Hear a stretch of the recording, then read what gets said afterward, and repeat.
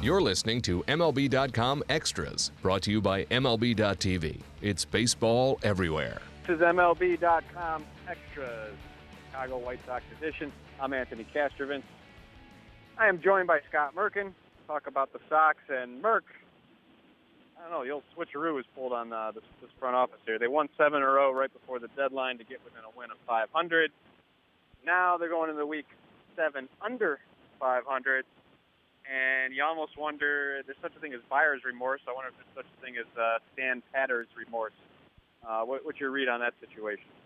First of all, is it the switcheroo or is it what's good for the goose is good? No, I'm kidding. Just doing a little Seinfeld bit there for all who remember that. I think this is not really unexpected, unfortunately, for the Sox this year. They're basically a 500 to somewhat, not a good piece, but slightly below 500 team, and that's how they've played all year. And, I think the Sox had to, in the back of their mind, and I'm not even talking about, beating up on, teams that were not playing as well as them at the time, and the Indians and the Red Sox, because they played well. They had 7 of their best games of the year right in a row there. But it's just that's how they've gone this year. They've never been more than 1 game above 500. They've never been more than 10 games under. So that's pretty much mediocre right there. And they've had instances where they swept Houston, who's still leading the AL West, and got to within 2 games of 500, and then lost 8 straight. So it's they've had other instances where they swept Oakland and then went 1-6, I believe, after that. So it's pretty much I think people got a little caught up because of the fact they actually hit in that winning streak, which they hadn't in past winning streaks. But the bottom line is just what this team is at this point, and it's disappointing for everyone in the organization. I'm sure everyone in that clubhouse even more so, that they're just not better than they are. I don't think, to answer your question, I don't think this buyer's remorse, or I'm sorry, Stan Patter's remorse. We just invented a new phrase because, they asked for a high price for Samardzija. They didn't get it, so they didn't move him, and they felt at that time that with the parity that was in that second wild card, they still had a chance at it. I guess there's one more point. There's one small silver lining. Now, granted, they have a bunch of teams to jump once again, but the team that looks like they're going to have to catch, if not, if Houston doesn't come back to the pack, is the Angels. And over the next 10 games, they play 7 games against the Angels. So that would be very telling, I think, what this season, if that long-distance small chance still exists, we'll know by next Thursday night, most likely. So there you go. Just win all 7 against the Angels, and you're right in it. I think they can probably win 6 and still be in there. Okay. The Shark, Samardzija. Geez, Merk. What do you make of this season? There's times we've done these podcasts talk about how good he's going, how bad he's going. I think it's a worthwhile or a reasonable question to ask if the contract pressure is on his mind at all here down the stretch, especially after sticking with the White Sox here through the trade deadline. What are your thoughts on that? What are your thoughts on his year and how it's going to finish? You're talking about Samardzija, right? Yes. Yeah, sorry, I didn't hear the first one. But, yeah, I don't think he's not a guy who strikes me as someone who contracts, the situation will get to him. This is something he's been pointing to for years, and he wanted to test free agency. So I don't think that's on his mind. And even if this year doesn't turn out near to what he wants, his strikeout per 9 inning ratio is down. His ERA is, hovering in 4.5 area. He's had some really bad outings. I think he leads the majors as a starting pitcher with most games pitched with 7 earned runs or more. He's going to get paid in the offseason because he is still a pretty solid starting pitcher, and he's a guy who's going to, for the most part, now he hasn't the last couple starts, but he's going to give you 7 innings, more often than not, I think. And there's a lot to be said for those kind of pitchers these days. And, he has, even in the past when he was, putting up 200 strikeouts and knocking them down for the Cubs and a little bit for the A's last year, he still had his stretches where, Samardzija didn't pitch. It wasn't overwhelming. I don't know if he's the definition. Well, he's not, at least this year for sure, the definition of a number one. He's not, in David Price's category right now. But I don't think that's been the case. For some reason, it just hasn't clicked this year. And he struggled a lot out of the stretch too, which is an interesting point. So it just hasn't. It has overall just hasn't. Where it's kind of emblematic of the whole Sox season. High expectations and not meeting them so far. Here we are in mid-August and not close to what they thought on him or the team overall. All right, so how's this for a transition, Merk? If the White Sox don't sign Samardzija, they get a draft pick as compensation. And that leads to my next question. Nick Hostetler taking over the draft operations. You like how I did that, Merk? Very nice. Good smooth move there, I think. I like that a lot. Tell me about Hostetler taking over and what he brings to the table, basically. Nick's a real good guy. The only fault I can find with Nick is he's a huge Ohio State fan, so that kind of knocks him down a rung right there. But aside from that, very knowledgeable baseball guy. Basically following up another very knowledgeable baseball guy, one of the nicest guys you'll deal with, in Doug Lauman, who, has gone on to other scouting endeavors now in the organization.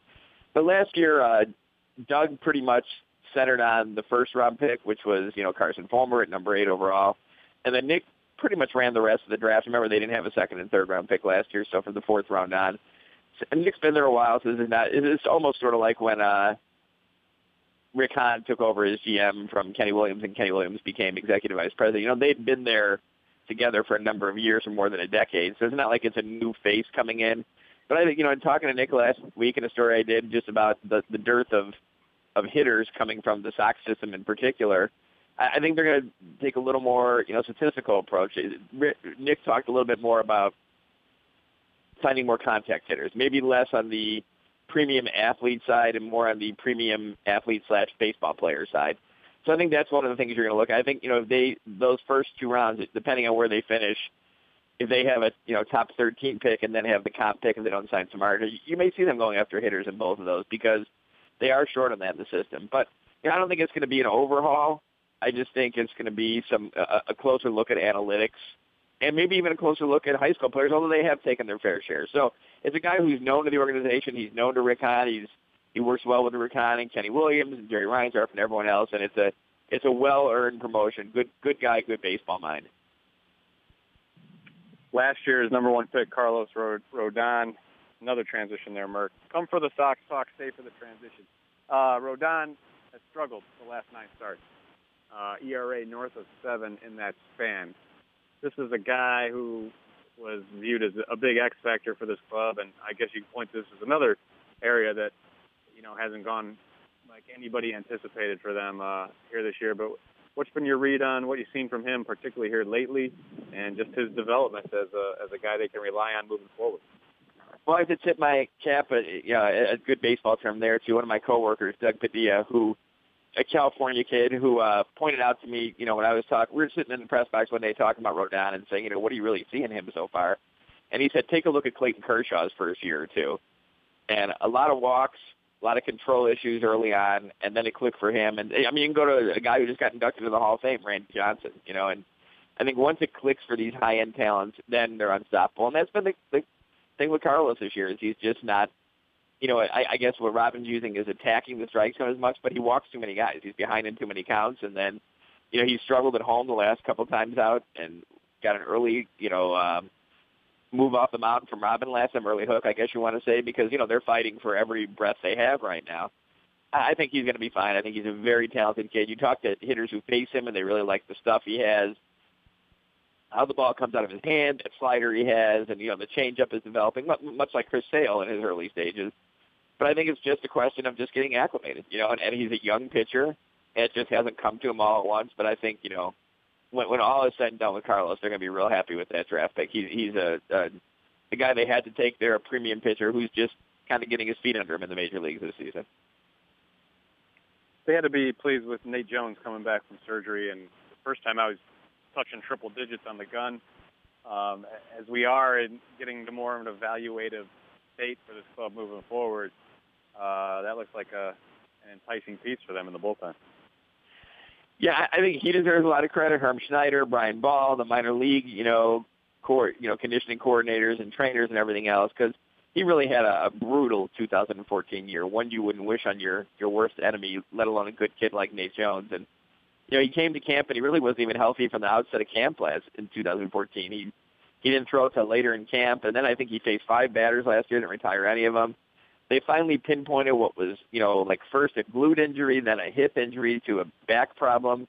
He had a microdiscectomy in May, and as he was rehabbing from that, he tore his UCL. So, that's just a crazy stretch for him, and he fought hard. He didn't talk a lot about, small goals from week to week, day to day, but he had set the All-Star break as his target to come back this year, and he just missed that by a few weeks. So, hats off to Nate Jones. And he said that during the work he's done, during the 7 simulated games, and I think it was 8 minor league appearances, he cleaned up his mechanics a little bit too. So he said he feels as good as he's felt in a long time. And remember, this was the kid who, they didn't really officially state it because he was hurt from the beginning of camp, but with Edison Reed being traded, he was going to be the closer out of camp last year. He was almost certainly going to be the White Sox closer. So now you add him to the mix with David Robertson, Zach Duke, and Dan Jennings, and Jake Petrishka, and Zach Putnam, and all those. I mean, you have a pretty good bullpen down there, pretty good alignment, and it's a big addition. I'm sure the Sox were hoping that this would be kind of a trade deadline move if they were still in it, but, they have kind of dropped off a little bit. But,